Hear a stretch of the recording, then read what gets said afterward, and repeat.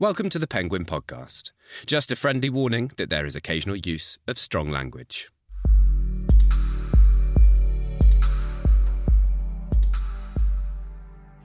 Hello and welcome to the Penguin Podcast, the place where leading authors reveal their creative process by choosing a handful of objects that have inspired them. I'm Katy and today I'm joined by the Vice Chairman of Ogilvy, the advertising and marketing agency. His TED Talks have over 6.5 million views and he's become the champion of counterintuitive thinking. And happily he's accepted our brief and brought along objects that have inspired his own writing, including a can of Red Bull and a roulette wheel.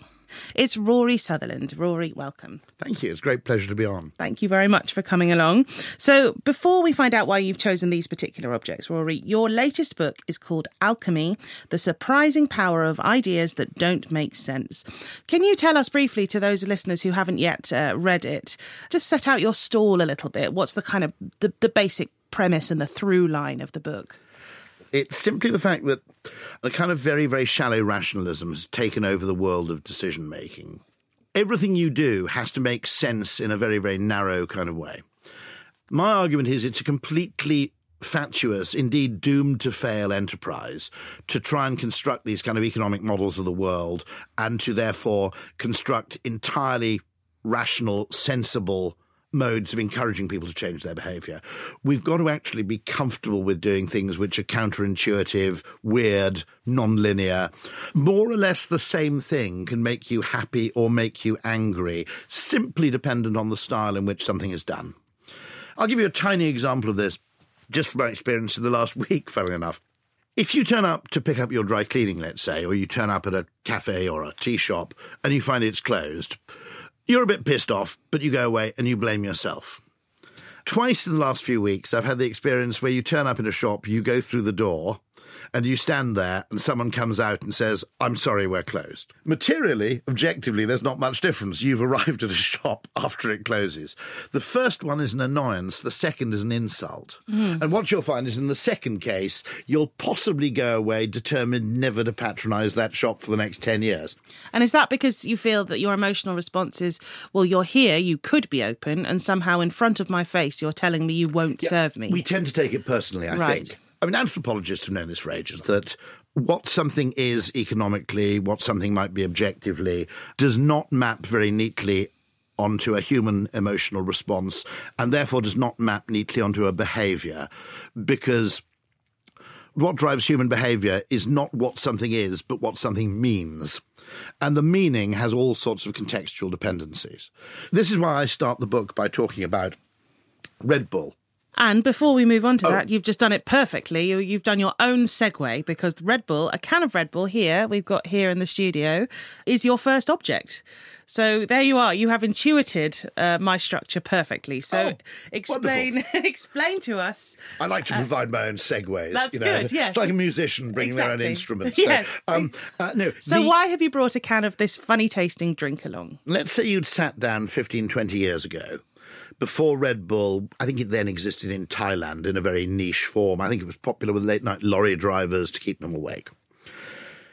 Now, imagine you sat down and said, we want a drink to kind of challenge the hegemony of Coca-Cola. The first thing you would have said rationally is, you want a drink that costs less than Coke, tastes nicer than Coke, and comes in a really big can, so people get great value for money. Makes perfect sense. That would be nodded through your board of directors within seconds. You would immediately set out to research consumer taste, looking for things that met those criteria. If you went to potential consumers, no one would ever disagree with you that that's what they were looking for. Nicer tasting drink, lower price, bigger can. The problem arises when you look at what is the most successful attempt to compete with Coke in 50 years, which is Red Bull, and which, if you think about it, costs a fortune, comes in a tiny can, and tastes kind of horrible. Now, when I say it tastes horrible, this is complex. They researched it with a company which specialises in only in testing carbonated drinks, and it got the worst reviews they'd ever seen. People were sort of saying, in a taste test, I wouldn't drink this piss if you paid me to, more or less. Now, the interesting thing is that, as I said, everything has an emotional response which is not only a product of what it is, but the context in which it's perceived. As a soft drink, if you took, say, Fanta as a comparison, okay, Red Bull's a terrible soft drink. as a drug and as a placebo drug, it's brilliant. And the point is that the qualities that make for a great soft drink are completely disparate to the qualities that make for a great placebo. You expect anything that has psychoactive powers to taste weird. And also there's a sort of overtone that it's somehow medicine. Exactly. This is actually medicinal. It gives you wings. The fact that it's in a small can says it's so potent we actually have to restrict the dose. Yeah. By the way, I mean, nearly all drugs are more effective if you tell people they're expensive, particularly painkillers, particularly if the effect is psychoactive. The interesting point there is the same thing in a different context or with a different expectation can be either a disadvantage or a strength. And I suppose coming from the advertising industry, we've known that for years, or rather we've instinctively known it. We haven't codified it very well. That by telling little stories or by changing what you might call the lighting or the focus or the direction of attention, you can take a product and effectively turn a weakness into a strength. And so, as I said, Red Bull as a soft drink is probably terrible. Red Bull, once you create the belief around it that it has psychoactive powers, is brilliant. In fact, the last thing we want is delicious tasting drugs. Health food's got to taste a bit crap, otherwise we don't believe it. Diet Coke, by the way, if you've ever been puzzled by the Diet Coke, Coke Zero, Red Coke disparity, Diet Coke, to be a diet product, has to taste a little bit more bitter than regular Coke, because otherwise we won't believe it. So that's why, weirdly, you need the diet product, which is the one that has the little bit of palpable self-denial to it. It's slightly more lemony and slightly more acidic, less sweet, in other words. The Coke Zero is the no-sugar alternative that tastes as much as possible, pretty much identical to the ordinary Coke product. And so there are lots and lots of cases where, strangely, you have to add a negative to something in order for that thing to make sense. As I said, health food, there's a limit. Probably if you're selling low-calorie ice cream, it's got to taste a tiny bit less luscious than real ice cream, or else we don't trust it. And this, by the way, has important implications in things like if you want to make products more environmentally friendly. Because one of the unfortunate effects is that if you put this product is kind to the environment on, say, a washing powder, consumer perception will be affected by that and will automatically assume it's doing less good a job at cleaning clothes. And then sometimes people react by overdosing. Sometimes people abandon the product. To be honest, a very large part of that is psychological. You talk about this phrase I think you've invented called psychological. Not psychological, but psychological. Yeah, there's a kind of logic which is, I suppose, the product of evolutionary forces, which means that the way we make decisions may seem illogical to an economist, but once you understand perhaps the ancestral context for those decisions. By the way, there is an enormous value to highly emotional behaviour in many cases. So someone who never loses their temper will essentially end up getting dicked around. Mm-hmm. If you think about it, there are cases where people actually lose their temper and fight back against impossible odds, and that may, taken in isolation, look like an insane thing to do. But if you aren't occasionally prepared to do that, then you'll end up at everybody else's mercy, for example. So once you dig down a bit deeper and you look at the value of it over time, not in a one-off instant, quite a lot of things suddenly make sense which appear to be very silly. At the very simplest level, by the way, we can't be completely rational and consistent as economists want us to be, simply because anybody who is completely consistent and logical would be very easy to hack. In other words, you would know exactly how they would respond to any particular stimulus, and therefore leading those people into a trap would be disproportionately easy.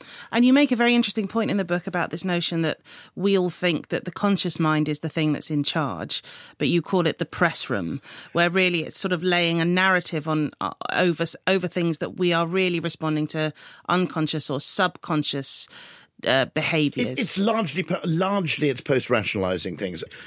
So it's worth asking the question, in fact, what's reason for? And this is something which does occasionally preoccupy evolutionary psychologists, anthropologists and so forth. Because if you think about it, all other living animals survive without a sense of reason. You don't get sort of dogs going around going, I think, therefore I am. They function, survive, reproduce perfectly effectively on instinct alone. And the argument certainly of Hugo Mercier and Dan Sperber, who are two French anthropologists, is that reason is a very, very late evolutionary addition.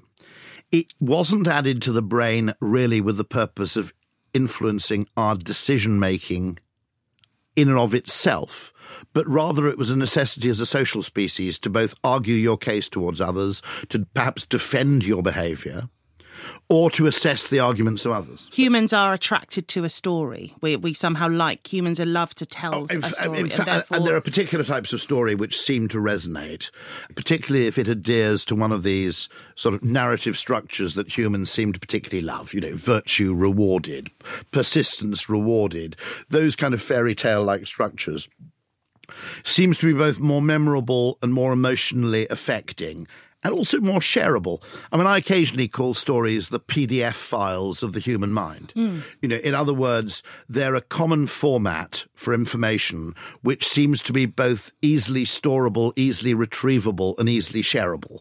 Rather like if you want to share a document with a whole bunch of people not knowing what their particular computer's like, you produce it as a PDF file and you email it around. And stories seem to have something, you know, there's some sort of element of data compression to them somehow. And also it helps us create some sort of order about our fear of chaos, perhaps, that we can sort of lay a story or a narrative even on our own chaotic behaviour. It's a categorisation mechanism because stories allow us to categorise certain things. Yes, and we can calm ourselves down. If we've just done something that we think might be a bit crazy, we go, but it's a bit like that. Yes, and now the reason, and you start to sort of justify it in hindsight and create the narrative as to lead up to the point where you really had to do this thing, or you really had to buy that handbag, or you really had to have that extra bottle of champagne, or whatever it is that you sort of know deep down probably you didn't really need to do, but you're going to tell yourself the story that you deserved it, or you'd had a bad day. Wonderful book, Timothy Wilson, Strangers to Ourselves, for example, which more or less suggests that, in fact, our consciousness is mostly,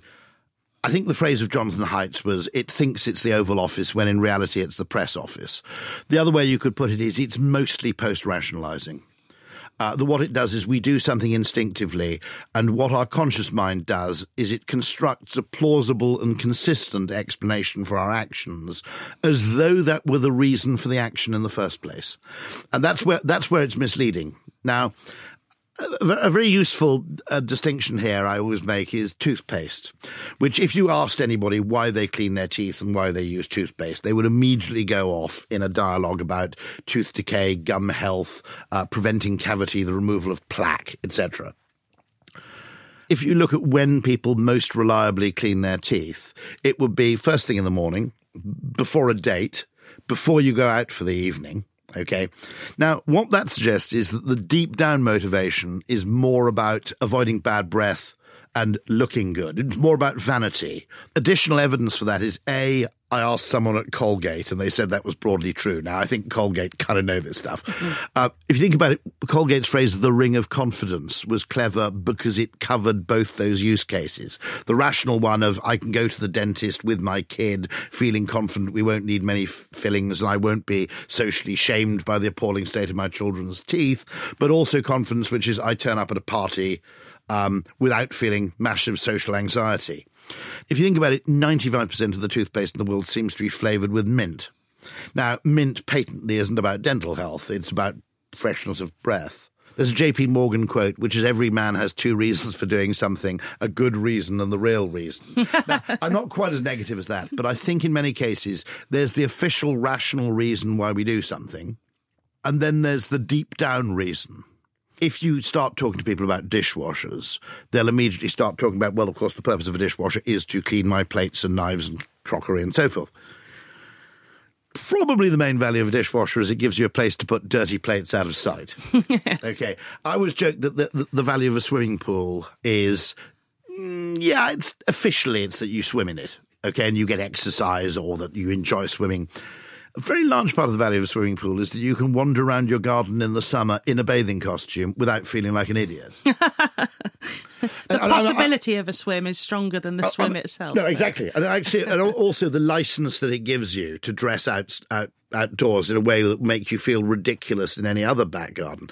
There's a kind of framing value to a lot of products, which is it's not really what they're actually for in themselves. It's also what they allow you to do. An example of that is when you're at a party, you don't want to talk to people all the damn time. If you're mildly introverted, you might want to spend 20% of the time just on your own and 15% of the time looking out of the window. And the point I made is, if you just stand and look out of the window without any props, you're a sad, friendless idiot. But when you look out of the window smoking a cigarette, you're a fucking philosopher. Okay. And so the same thing, if you think about it, there are an awful lot of products where the value of them is highly complex. Whatever you think about beer or biscuits or anything like that, social meetings between human beings without some sort of food or drink prop is actually a deeply weird and uncomfortable thing. In the book, you talk a lot about the psychology of the individual consumer and apply this psychological thinking, but you also expand that out, and again, drawing on your experience in advertising and marketing and advice to businesses. And one of the most interesting things that I really enjoyed in the book was talking about trains, particularly about the psychology of standing up on a train or the psychology of making the train faster. You talk a bit about HS2.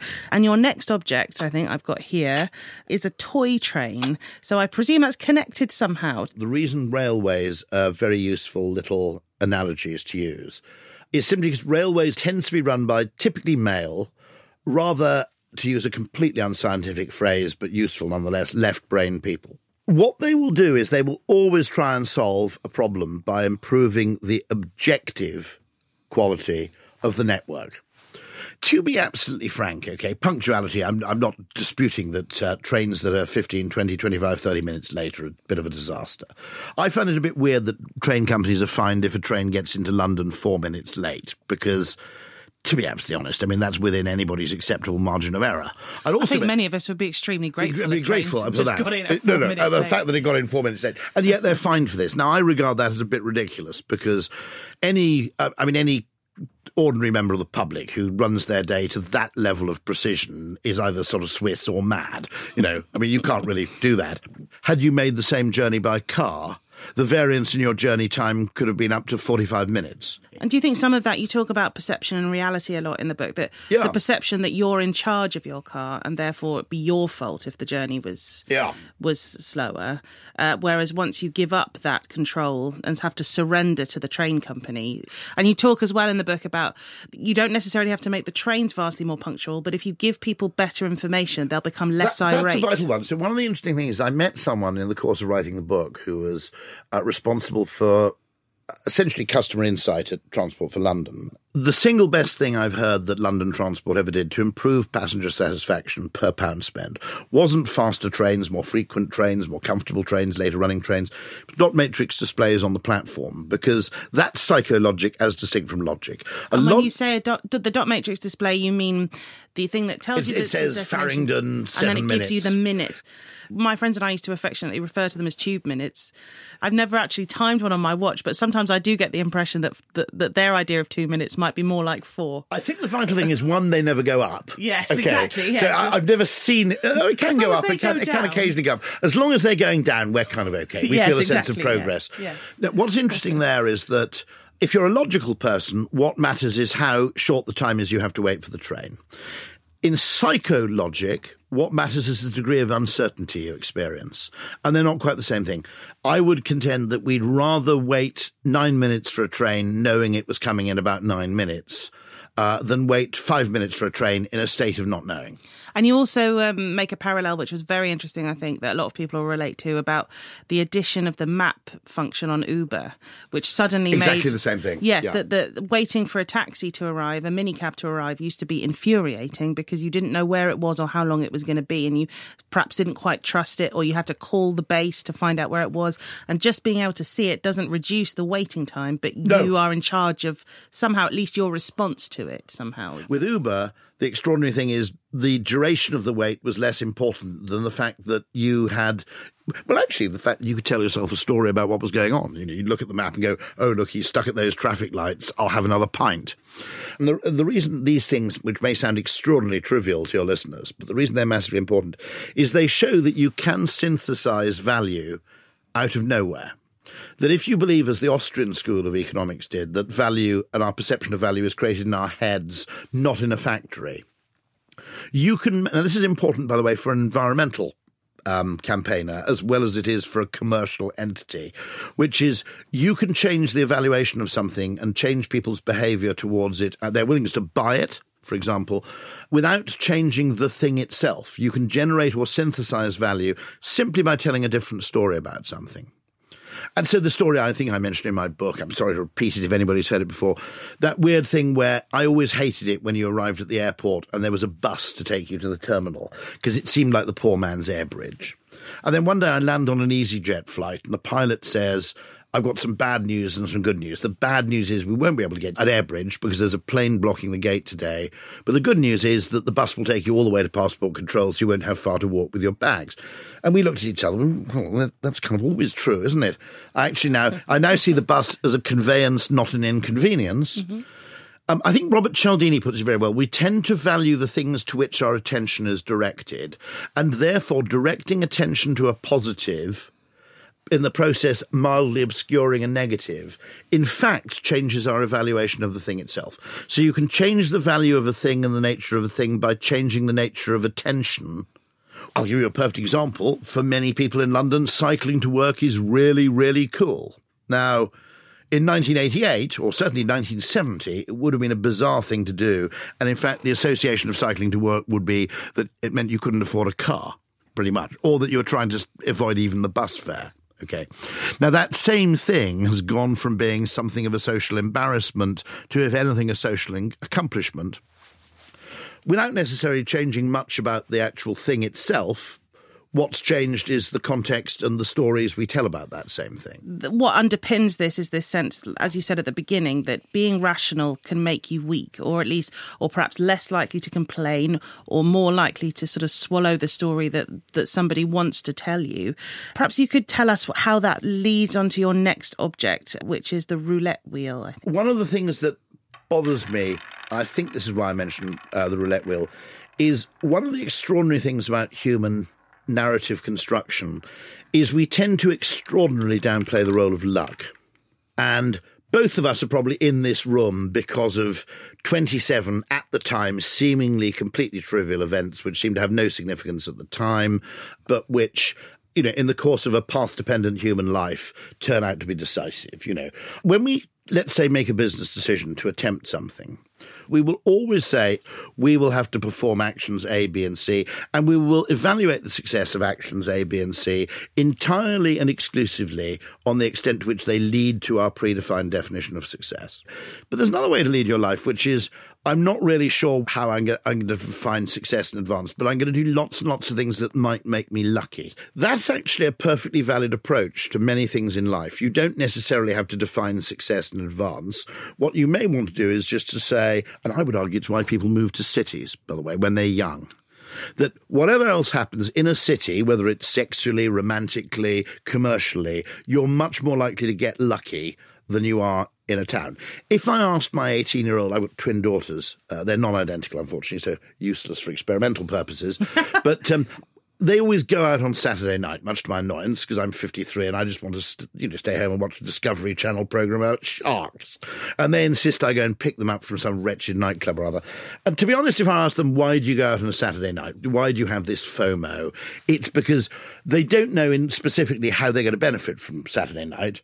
But what they do know is that they won't get any lucky upside if they stay home. Is maximising the probability of opportunity. Upside really. Opportunity, yeah. Yes. A perfectly good reason for doing advertising as a business is that the more famous you are, the more lucky you'll get. I mean, you'll know this, that the more people who've heard of you, the more opportunity that's presented your way. Only if they like what they've heard. Actually, no. No. That's very comforting. No, I think you could. I mean, my colleague just went over to Ogilvy and Bogota. And the one thing I said is, don't mention the fact that you like Narcos. Because if you're Colombian, it drives you insane that your rather beautiful and creative country is seen as a kind of, narco-terrorist mess. And it's highly unfair, by the way, as a modern perception.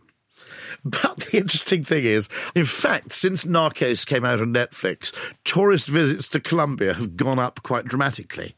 So there may be even a case where being famous even if it's being famous for something bad, it has to be said that watching Narcos is probably, if you designed a tourist advertisement for Colombia, you wouldn't have made it an 80-hour series about, murder, extortion, corruption, and so forth. But nonetheless, people are more familiar with Colombia. It's now more distinct. It has a point of differentiation from other countries. And I suppose you think if I can just get people here, I can at least have the opportunity to prove you wrong. And so some form of fame, whether it's you, who I think is widely liked, or Piers Morgan, who seems to be slightly irrationally to me, but widely loathed by huge swathes of people for reasons I can't fully understand. Oh, I'm happy to enlighten you after we finish recording. Oh, okay. No. But it can't be that bad. I mean, no one's all bad, are they? No one's all bad. No. Okay. I'll concede that. Okay. Actually, mere fame massively increases the possibility of some random fortune attaching to you, and that fortune will be disproportionately positive. One of the things that's really leapt out in the book was the story of a famous hip-hop brand that made expensive clothes easier to steal so that the cooler people, who perhaps didn't have ready cash in their pocket but had a different kind of capital, they had street sort of credibility capital. Absolutely right. And the reason they didn't do much, first of all, you can only do this if you're a fairly high margin product. And their conclusion was that the people stealing their clothes were cooler than the people buying them. Mm-hmm. This all, by the way, sits on a really interesting fact, which I think has to be true, which is that evolution has given us sensory apparatus which is calibrated to maximize fitness, not to maximize accuracy. The representation of the world we have inside our heads has to be optimized towards evolutionary fitness, whether it's reproductive or survival or whatever other thing that's useful, status possibly. Because in evolutionary terms, if you can gain 1% of fitness at the cost of 10% of accuracy, it will take that trade-off every time.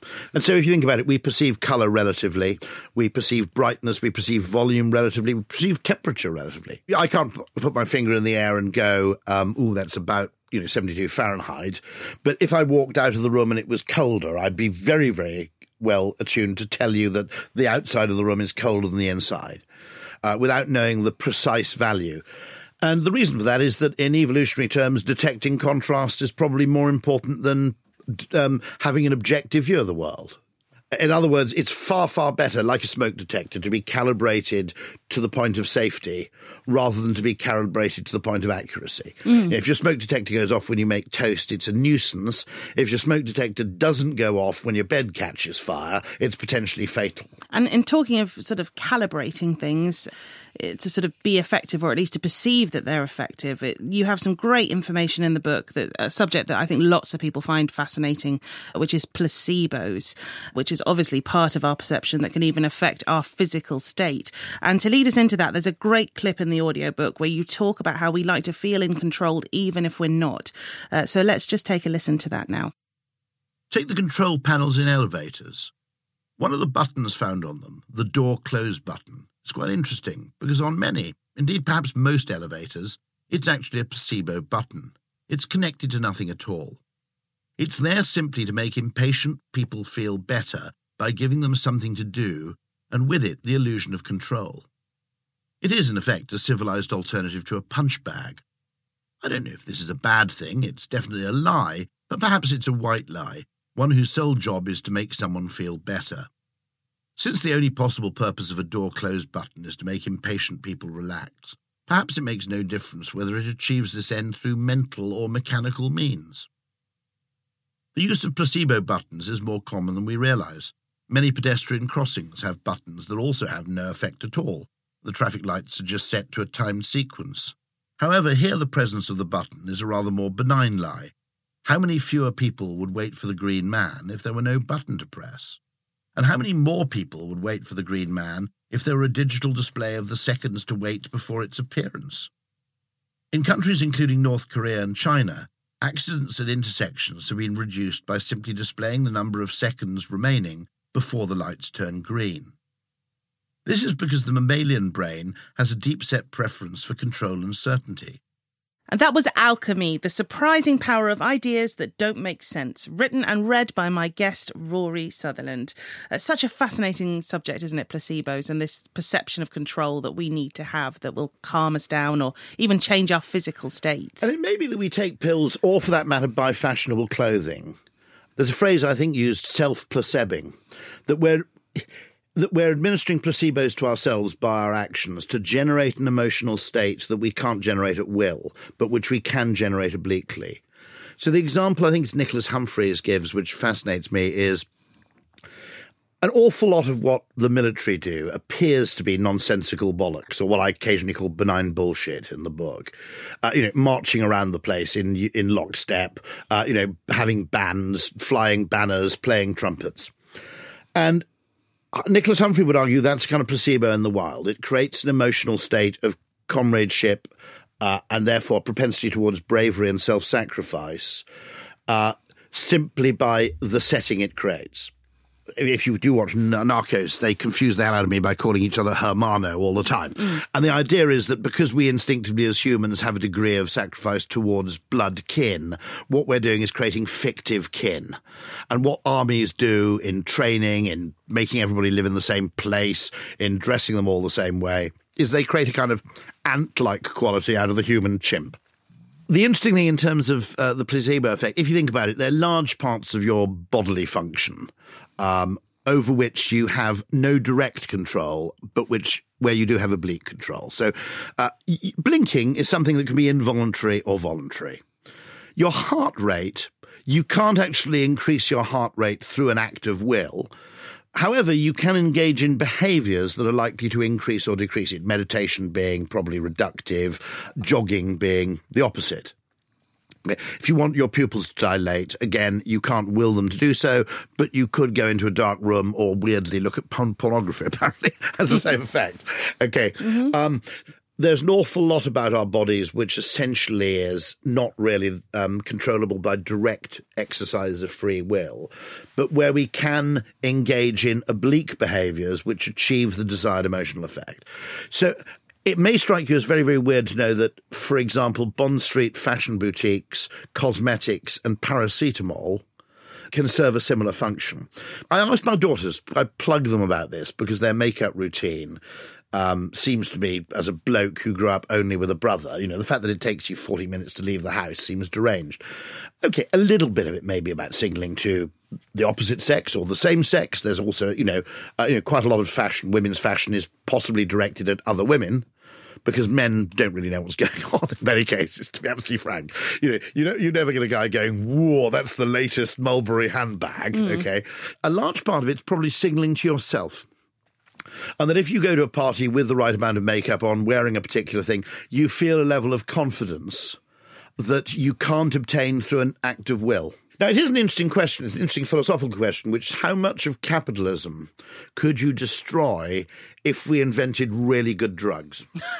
So if you invented the I'm really great-looking drug, and the I'm really well-dressed drug, and you could invent a pill that made you feel like Cary Grant, to men, you could argue that's 4 pints of strong lager. But nonetheless, if you think about it, there is that really interesting question that an awful lot of consumer capitalism is probably a form of self-administered placebo drug.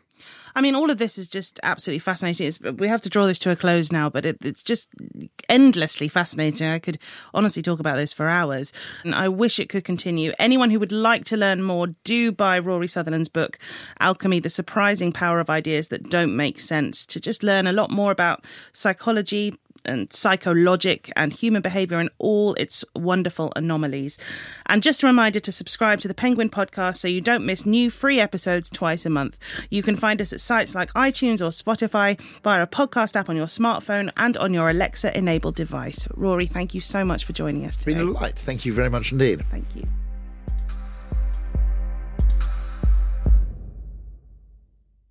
Previous guest of the Penguin podcast, Malcolm Gladwell's new book, Talking to Strangers, is out now.